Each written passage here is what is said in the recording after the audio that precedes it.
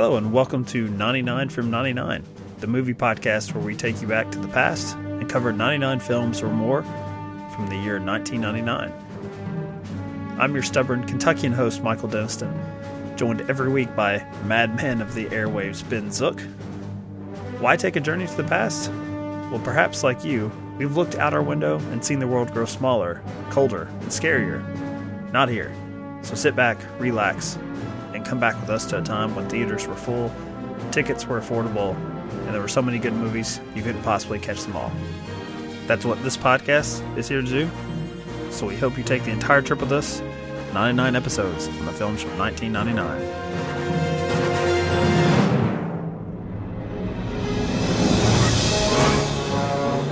I want you to hit me as hard as you can. I'm scared to close my eyes. I see dead people. I believe you have my stapler. Now that I've met you, would you object to never seeing me again? This is not just a couch. It's just our couch! Take the red pill, and I show you how deep the rabbit hole goes. He leaves the light on after bedtime. I always thought it'd be better to be a fake somebody, a real nobody. Are we gonna air it? Of course not. In a world fraught with corruption. Eric, did you just say the F word? Did he say the S word? Young man, did you just say the Q word? 4 young boys united by fate. Somewhere between love and honor. Between courage and not courage. Between Kansas and Utah. There lies South Park. Kyle Broflovsky. Sick! Is it Cartman's mom? Oh, very funny. It is Cartman's mom. Stan Marsh. But this is going to be the best movie ever. It's a foreign film from Canada. Saddam Hussein. Is sex the only thing that matters to you? I love you. Kenny McCormick. Big Gay Al. Super! Thanks for asking. And Eric Cartman. Yes, I saw the Terrence and Phillip movie. Who wants to touch me? I said, who wants to touch me? South Park, bigger, longer, uncut. Okay, so this is... We'll do a little trivia to start. How about that? Sure. Mr. Zook? I like trivia. Okay, well, I mean, you're going to have to know a little bit about me and I guess the summer of 99.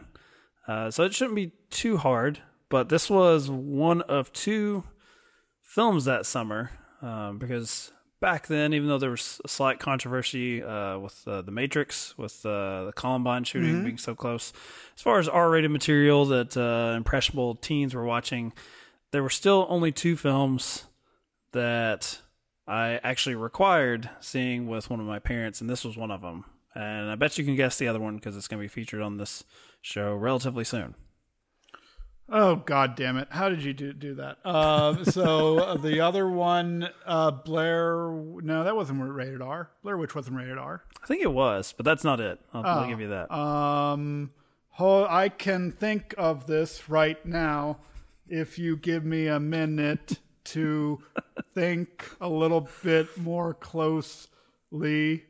There's a great... musical cue you could use here in the edit. When you have the right answer, it's got a pretty memorable musical cue that they play. Oh, American Pie. Nope, not it. Jesus Christ! Well, how'd you get in to see American Pie? That was rated R for sure. Yeah, I watched that one with my. Let's see, I was 16 at the time. I think I took a couple of 15-year-old peers from my class to see it. I was the adult taking them, so no.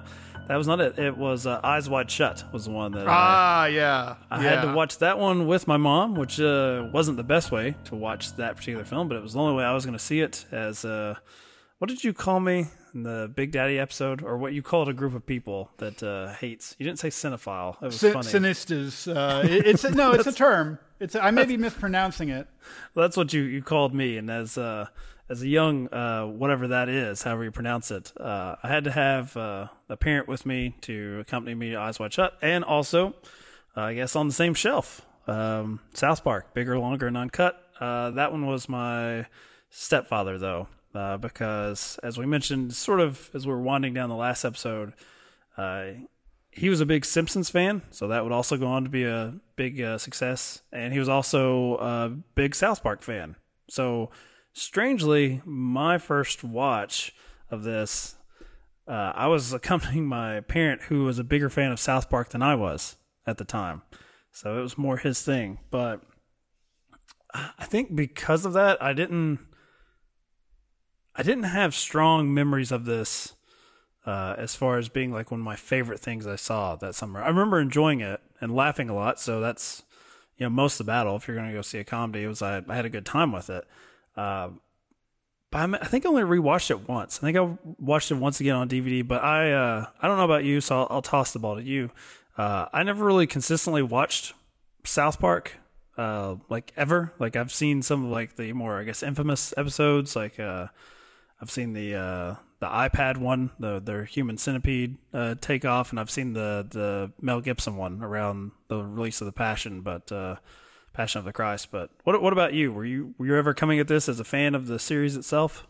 Yeah, we're coming at this from like, as far apart as you can imagine it being. Good. I've always been a huge South Park fan ever since I was a kid, and even from I'm pretty sure even from the very beginning, I do remember the pilot playing on TV and watching it for the first time before, right, like as it was airing and everything. And I don't know why. I can't say why. I don't know. I guess I was just really weird. And so I was very much looking forward to this, and I saw it in a theater just like you had to be accompanied, by a parent. I've always really loved it and felt strongly about it, and so I was very excited to get to rewatch it. What was the reaction from your the parent that took you to see it?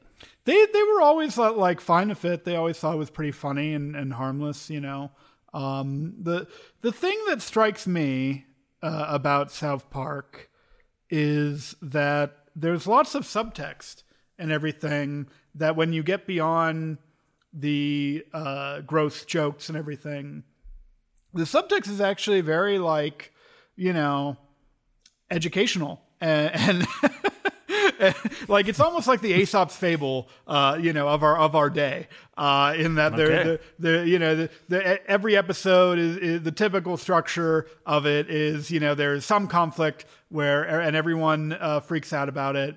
And then by the end, there's usually two opposing forces, and one of them is saying this must happen, and one of them is saying is this other thing must happen, and it's very greatly exaggerated for comedic effect.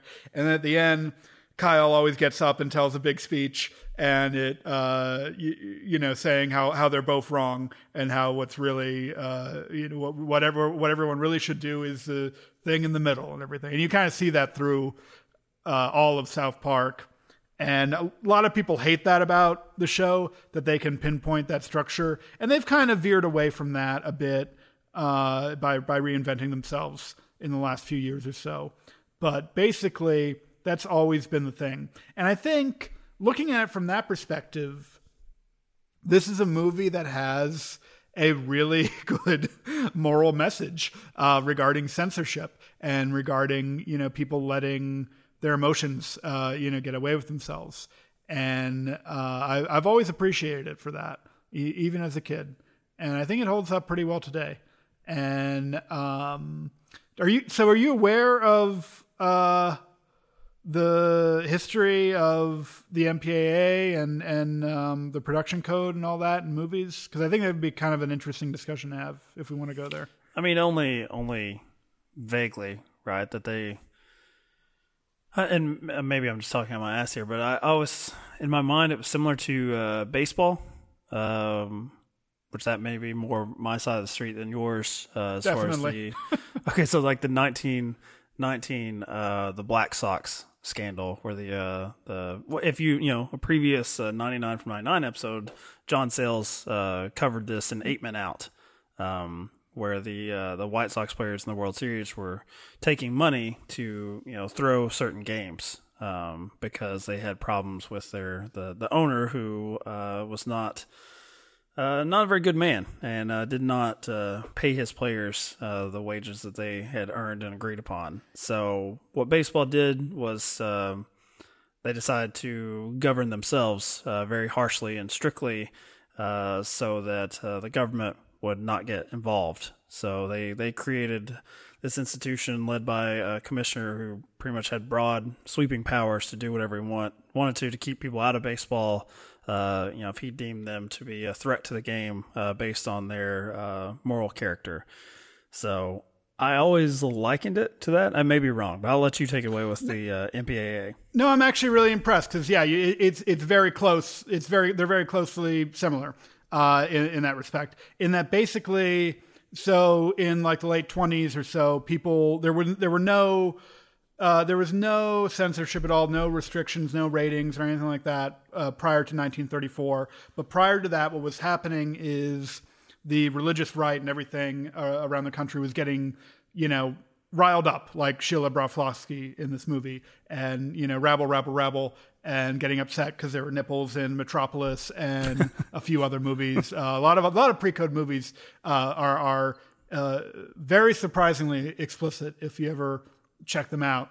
And so what happened is Hollywood, realizing that the eventual step would be that the government would step in and actually begin to censor their content and keep movies from being able to be what they want them to be, decided to participate in what I call a form of self-censorship with the production code.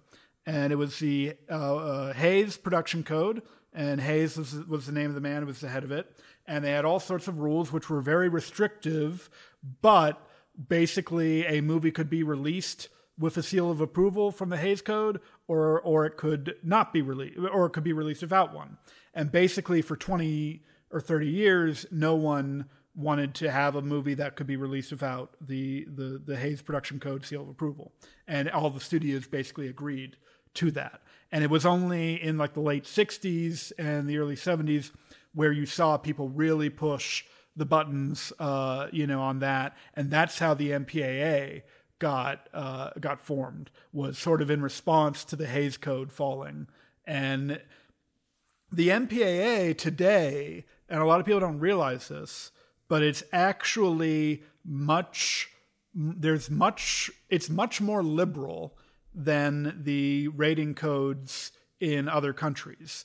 So what would be a heavy R today, like let's say Wolf of Wall Street or a Tarantino movie like The Hateful Eight, what would be a heavy R in the United States, when it goes over to the United Kingdom, becomes what is called an 18.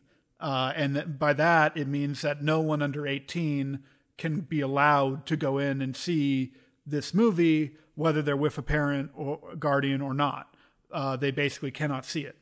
And that's much more, conservative in comparison to what we have in the United States. Sure. And so, but the interesting thing, where things are different, is this whole idea of taking movies to the MPAA and having them say, oh, well, we can't have this, we can't have that, this has to change, and blah, blah, blah. And so with South Park, it's originally supposed to be called All Hell Breaks Loose, and MPAA says that that's a no-go, that it has to be something different.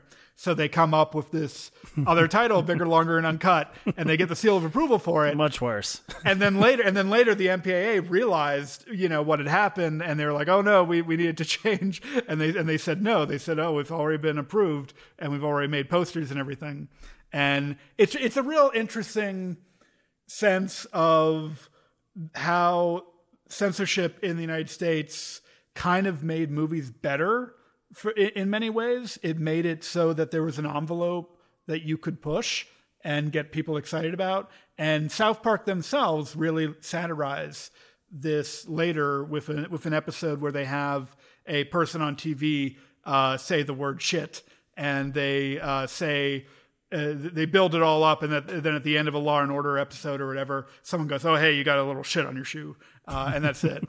And, very funny, very clever, and, lots to be said. Sorry, I guess I've kind of ranted on and on for a bit here. But another example is the Winona Ryder joke that apparently originally it was really supposed to be ping pongs coming out of her, woman parts. And then they had to actually change self-censorship there. Well, then they had to change it to, that the joke is that it looks like that's what's happening, but she's actually hitting them with a ping pong. Much funnier. Right. Yeah, I mean, my takeaway from this is I think the critical success of this film, it says here this was the top-grossing R-rated animated film until, I'm sure a film we'll be talking about 20 years later in 2036, Sausage Party, I guess, finally overtook South Park, Bigger, Longer, and Uncut. My thought when I watched it this time was I enjoyed it a lot more than I thought I would, because I thought maybe what they were talking about here, as far as the self-censorship or what they'd kind of struggled with. They were like The Simpsons before them on a much smaller scale because that was network television. You saw similar things with South Park initially in the mid 90s, where it was this horrifying thing that kids were into, Beavis and Butthead, 4 or 5 years before that.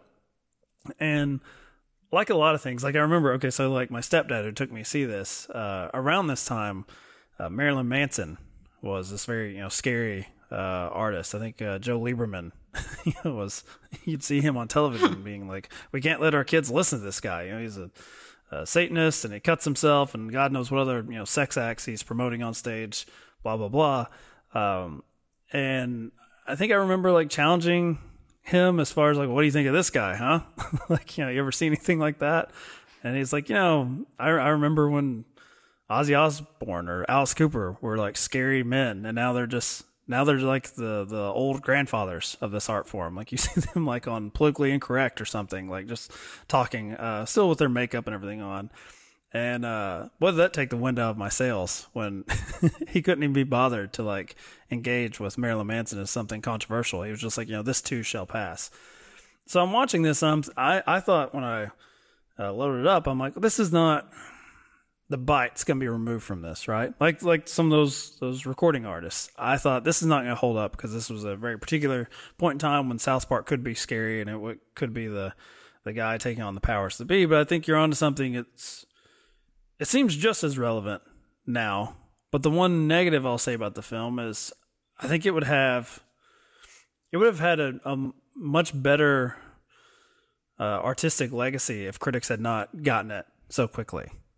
Like, I think that it being such a runaway success, at least for me, maybe that's why I just sort of was like, oh yeah, that was funny. And everyone loved it. So it seemed like there wasn't anything controversial about it once it came out. It just seemed like it was embraced by the public at large. At least that's my memory of it. What's interesting, and I got a chance to listen to the commentary track on the Blu-ray with Trey Parker and Matt Stone, is that so this is coming right as South Park is heading into its third season, and basically I never realized this as a kid, but I guess the sense was that South Park had hit its peak and was basically going to finish soon, and that's why the movie is as outlandish and big as it is, and that's why it's a musical, because that was something they always wanted to do, and that basically they felt free to do whatever they wanted to do here because they thought South Park was going to be done within a year from now. From 1999. And it's so interesting to me the number of times that people have thought that South Park was going to be done and finished, and yet here we are today and it's still going on.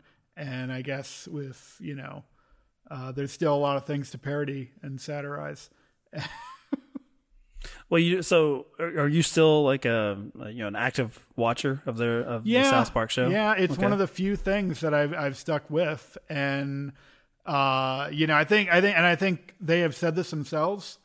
Now that reality has become so outlandish and crazy that it's hard for them to to do things that would top that, and I can definitely see that. So maybe they'll finally finish, but it's one of those funny things. Like culturally, I just think the whole thing has been so impactful on on America, and it's something you would not have guessed in 1999.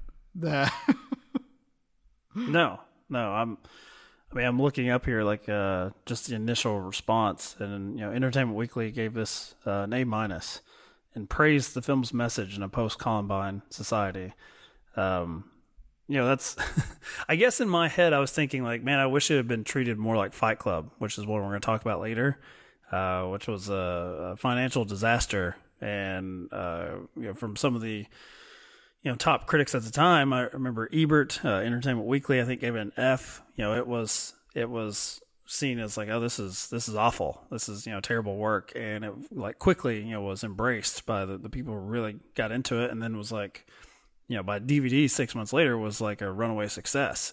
And so, do you think that's wrong of me to to think lesser of this film for just being a success at pretty much every juncture, and just being so openly embraced upon initial release? I mean, I don't know. Yes. Because it's an antagonistic film. And so if you're that openly antagonistic and everyone's cool, we agree.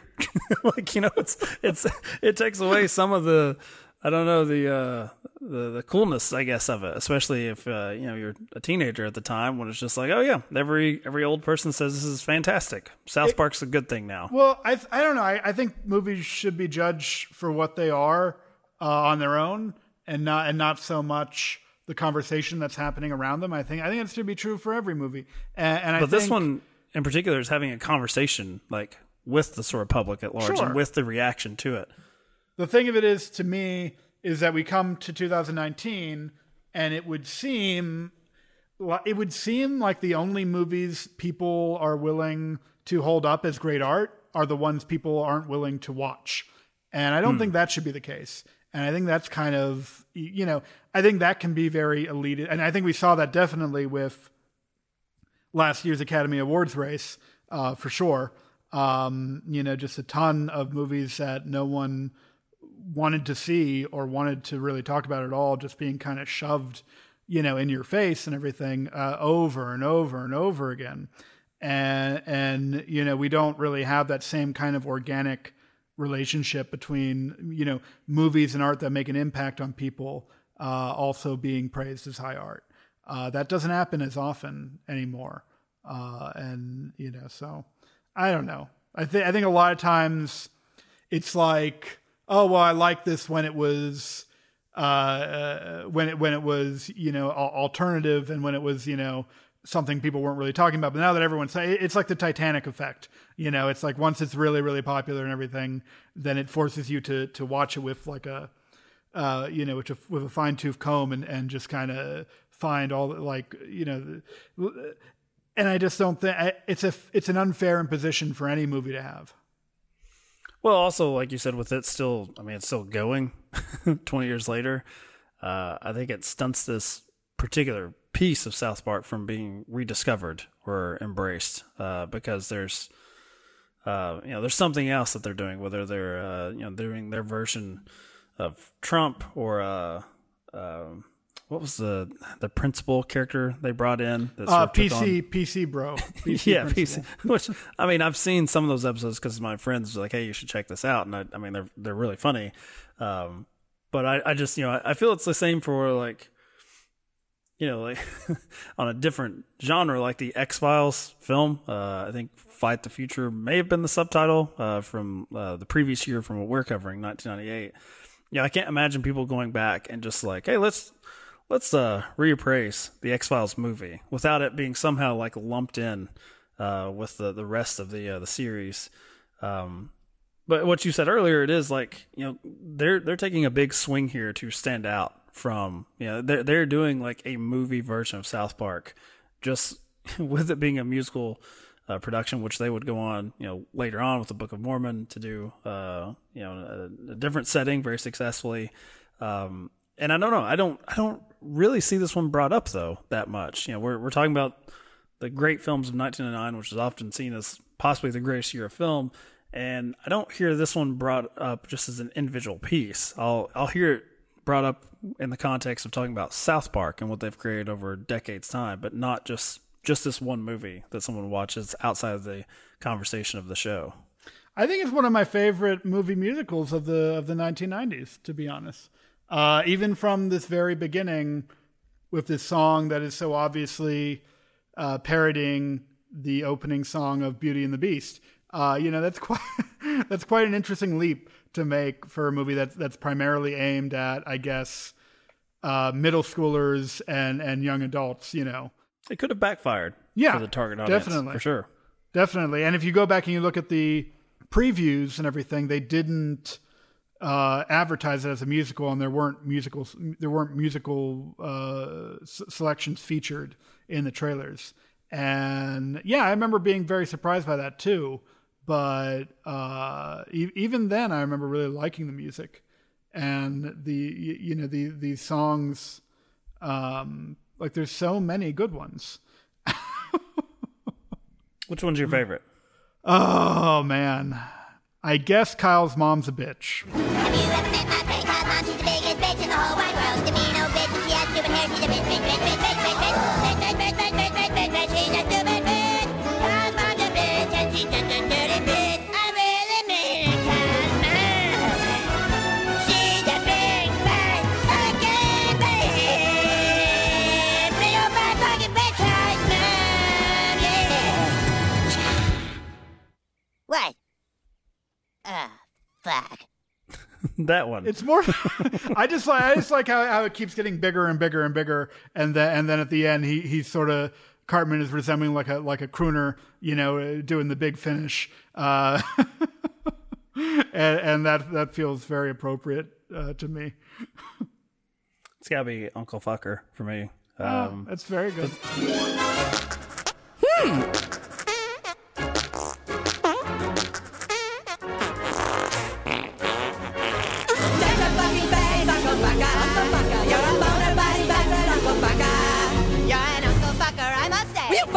Yesterday. Well, the thing that stands out for me, not necessarily like the song or the lyrics, but the farting dance off with the the Mountie, the Canadian guy running traffic with his hat just sort of being blown up. That one I always remembered. But okay, we've been very positive. There's a couple of things that don't work for me here. I don't know if you're familiar or ever watched, and I only have vague memories of it. The Akira, the manga, the anime from the late 80s, which is clearly like kind of what they're tipping the cap to with Cartman at the end with his his V chip that is short circuiting, and he gains these like sort of superpowers with this electricity that he can wield based on his cursing or saying what he truly feels. Some of that stuff I think it's mostly timeless. I do remember when you were talking about the trailer that they really were leaning into the Phantom Menace gag with the the black soldiers. I remember that, and then when I watched it now, because we're doing 99 from 99, I'm like, oh, well, I've recently watched Phantom Menace, but I wondered if they might have overstated, like with a lot of pop culture gags. I think if a kid was just watching this on a streaming service, they probably be like, what the fuck is that? Like, I think somehow, South Park has won out over Star Wars as far as the pop culture sort of, relevance. Like, and in particular, when we're talking about the Jar Jar character, I guarantee you that there are like 12-year-olds now that they don't know or care who Jar Jar is or why people like still are angry about it. Yeah, you're right on that. At the same time, it is funny watching it in the context of, because we watched Star Wars Episode 1 just a few weeks ago. Mm-hmm. It's still the most memorably bad line and bad moment from Star Wars Episode 1. And so you have to give them some credit in regards to that, because they to throw that in there right as that movie was coming out and everything, and to have that kind of, foresight and everything. And he's a legendarily bad character to this day. And so, I mean, yeah, you should avoid pop culture references. It's true. Because they definitely tend not to play too well, but in a thing like South Park, it's kind of impossible to do that. Like it's so much of it has been about bringing up the topics and things that people are on about that week and showcasing it to them. So do you have any, that's it. That's all we got as far as my criticisms. Well, about yourself. Something that they brought up in the commentary that I agreed with is that this whole effort to feature every character from the show up until that point makes for some pretty big stretches. I forget their names, but Stan's uncle, what's his name? And his friend with the voice, with the voice box, right? I think if they were to do this today, they would probably just focus on a certain sect of characters and keep it focused on them rather than try to bring in every single character that's ever appeared on the show. Everything, that's a fair criticism, and I don't know. That's about it. Like even the cheap looking animation and everything, and has a certain kind of charm to it. And I kind of found myself in the same way that like those old Charlie Brown, cartoons have. I just found myself enjoying it for, on that level. Yeah, they do the one bit talking about cheap animation. Yeah.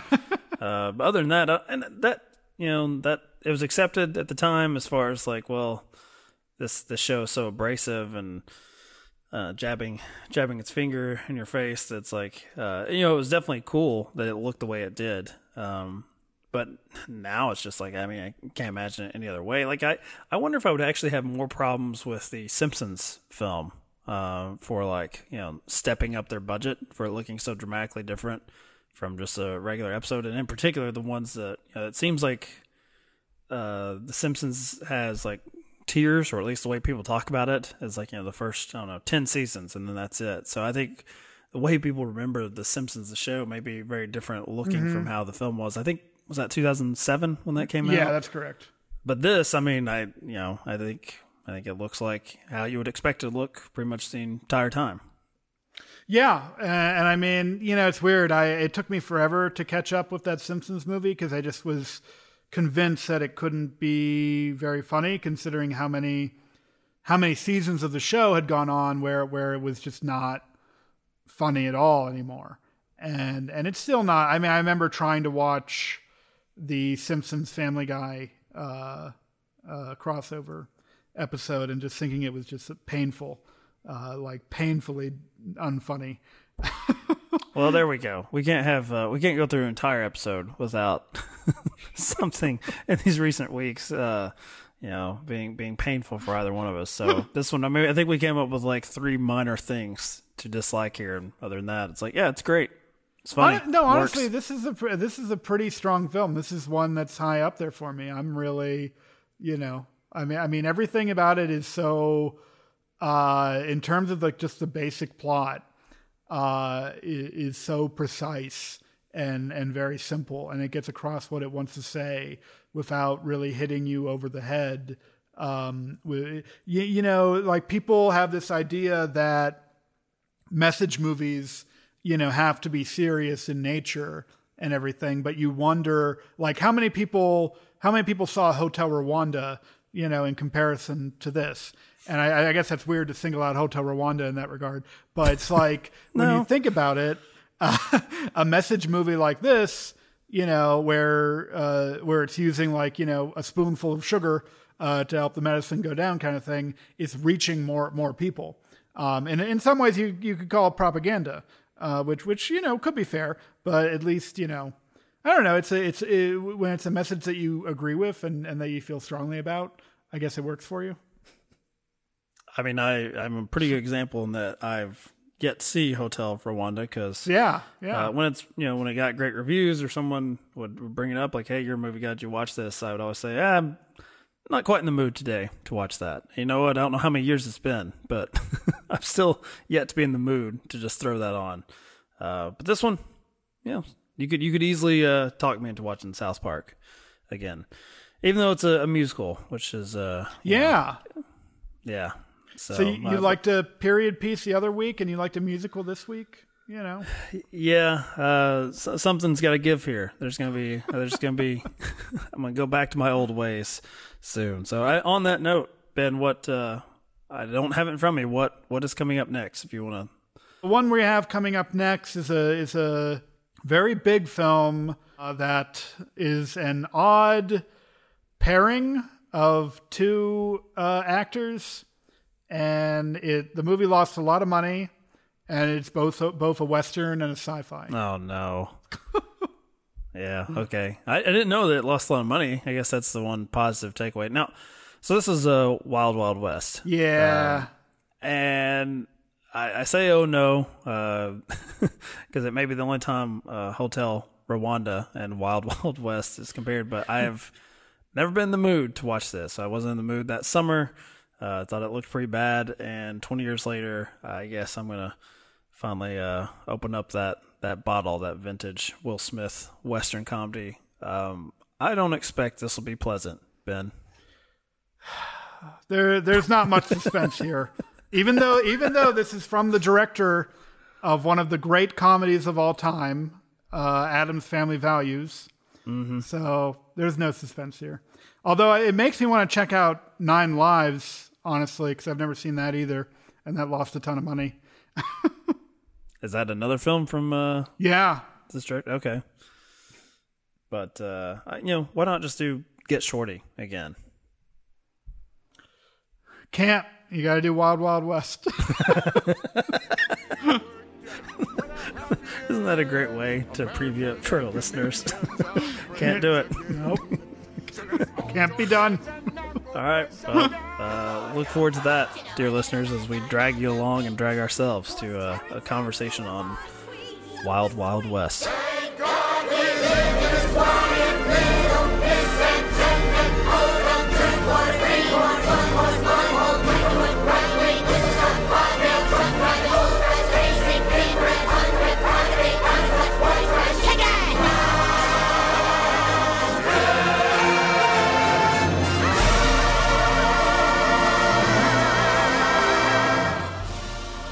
And if you'd like to continue the conversation with us, feel free to do so on Twitter, Instagram, or Facebook at 99 from 99.